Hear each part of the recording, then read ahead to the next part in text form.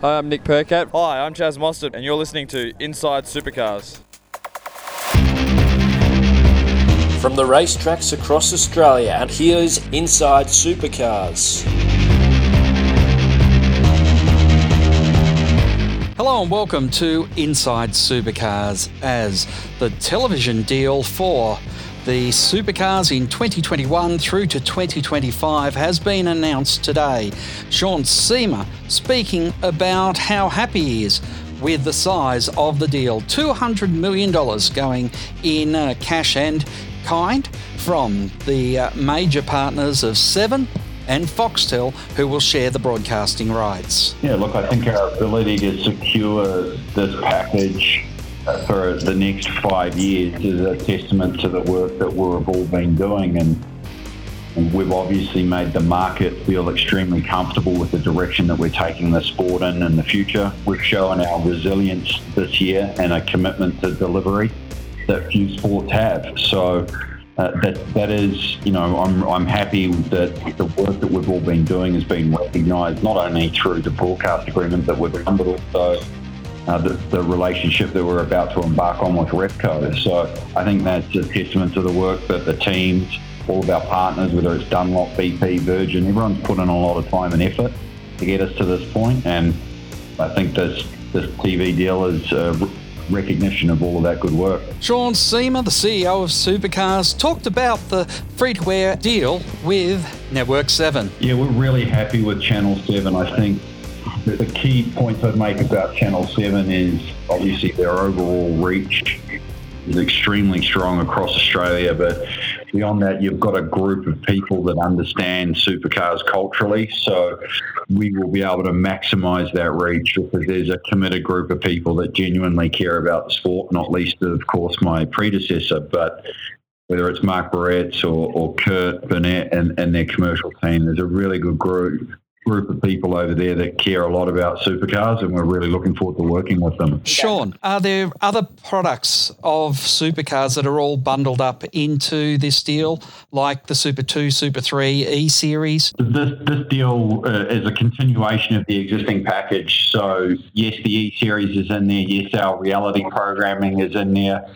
And yes, the typical support category coverage for all of our support category partners has been carried over as well. It's actually a good question because it's probably important for all of our existing category partners to know that they will continue to be supported as they have been in the past. And will Supercars be encouraging teams on race weekends to do a lot of things like we saw with Twitch during the E-Series and some of the other digital platforms out there, or are you going to have to lock that all down? Now, one of the big things for us, I think, or one of the big focus areas for us certainly, is the improvement of the way that we engage in digital. We do a good job, but we can be better. So I think over the next couple of years, you can expect us to try and do a better job both as supercars, but also working more closely with the team. One of the things that we've been talking about is social media integration into the broadcast, which we tested in Sydney. You can expect to see that again at Bathurst. So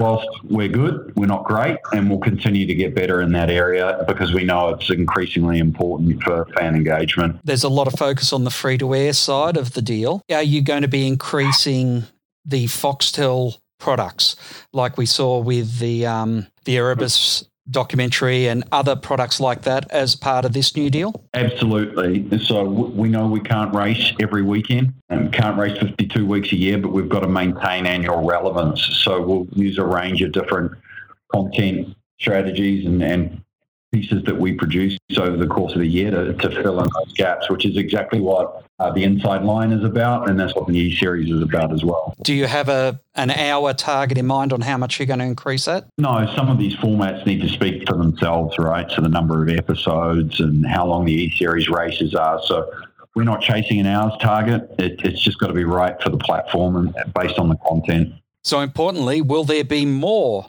live free-to-air supercars coverage? The first thing that we need to do, as I'm sure you can imagine, is lock down next year's calendar, and then we'll be working the broadcast coverage back from that. The easiest way to express the package that we're working with Channel 7 on is they're stepping into Channel 10's shoes, but they're picking up the simultaneous digital rights. So for the rounds that Channel 7 aren't covering, there'll be an awful lot of coverage available very quickly, I think from 8:30 p.m. on 7+. And then, just to be clear, that's a total of 6 rounds plus the Bathurst 12-hour that Channel 7 will be taking. With a calendar soon to be drawn up for 2021, does the announcement now that 7 is involved in the series mean that they'll have much input into how the calendar's shaped next year? Yeah, a lot. Look, Channel 7's a really important partner in all of this, and they're key for the reach of supercars. So when you look at their slate of sporting events, and you look at what they've got coming up next year, particularly with the Olympics, we've got to work really closely with them, as we will do Fox. But it's better, it's good to be with a network that truly and deeply understands sports.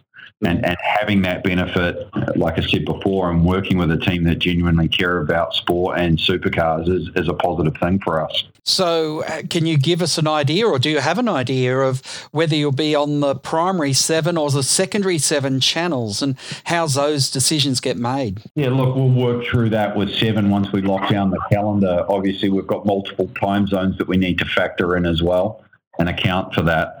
So that's something, every year when we put the calendar together, we spend a tremendous amount of time with the networks, as I'm sure you can imagine, on our scheduling to maximise our ability to get clear air. So that's something that we'll work through once the calendar's locked in. Then the next stage is we go into the specific scheduling. But I'm sure you can imagine that when we're laying down the calendar, we're also looking at other major sporting events, including the launch of the AFL, but also the AFL finals. And will there be a gap for the Olympics? No, not yet. It's too early to preempt that. Obviously, we'll be working with Fox, but Fox and 7 on that. But the Olympics only runs for 2 weeks, so it's not going to be an extended break. Another interesting thing that Sean Seamer alluded to is, could supercars not be at the Grand Prix? It looks unlikely based on these answers. Yeah, if we're at the AGP, we'll be racing for points. Is there going to be 3 television networks covering the Grand Prix next year if 10 keeps the rights to Formula 1, 7 has the supercar rights, and, of course, Foxtel having both? Work through that with Fox and 7 once the event's confirmed. Sean Seamer spoke about how important the Foxtel component of the package will be for the series. It's extremely important. I think Fox is a very, very important partner for us. The fact that more fans and all of our support categories get full coverage, no ad breaks in racing. It is the all-you-can-eat model, and it's very, very important that we maintain that.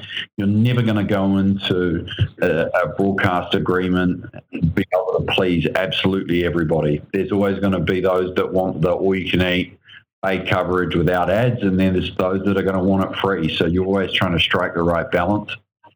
But Fox underpinning this agreement with every minute of every race live and ad free, in addition to huge reach against key marquee events from Channel 7, is a really good outcome for us. Sean, can I get some thoughts from you about what this deal that you're coming out of has done and meant for the sport? Yeah, look, I think what I'd say is we've proven that you can deliver significant growth for a sport through a strong pay TV partner. We're really proud of the growth that we've had on Fox, double digits every year, particularly last year. We had a huge day at Bathurst last year. We're looking forward to another big year this year. I think we've also, and 10 have done a really, really good job. Obviously, Paul Anderson, whilst he was there, Matt White, everybody did a really good job supporting the sport. Same with Win.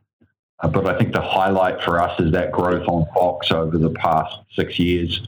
And that's why we're looking forward to them anchoring things going forward. And broadcast these days is quite a wide term. Is it television, audio broadcast, and a digital platform that's all locked in this deal? I'm not sure I understand the question specifically, but if you're asking in reference to the previous deal, Channel 7 will have simultaneous digital rights moving forward, whereas Channel 10 didn't in the past. So that's probably the biggest change to the digital rights, and frankly is the contemporary view on how we handle free-to-air partnerships. partnerships. And my last part of it was, is radio include in broadcast, or is that a separate deal? We haven't worked through our radio partnership yet. That's all we have time for on this edition of Inside Supercars. Until next time round, keep smiling and bye for now. Inside Supercars is produced by Thunder Media. Tune in next week for more at sportradio.com.au or lock in the podcast on your iTunes or mobile device. Search Inside Supercars. The views expressed on Inside Supercars, including the panellists and guests, do not reflect the views of the network, Thunder Media or Sport Radio. Any publication or rebroadcast of the show without the expressed written permission of Thunder Media is strictly prohibited.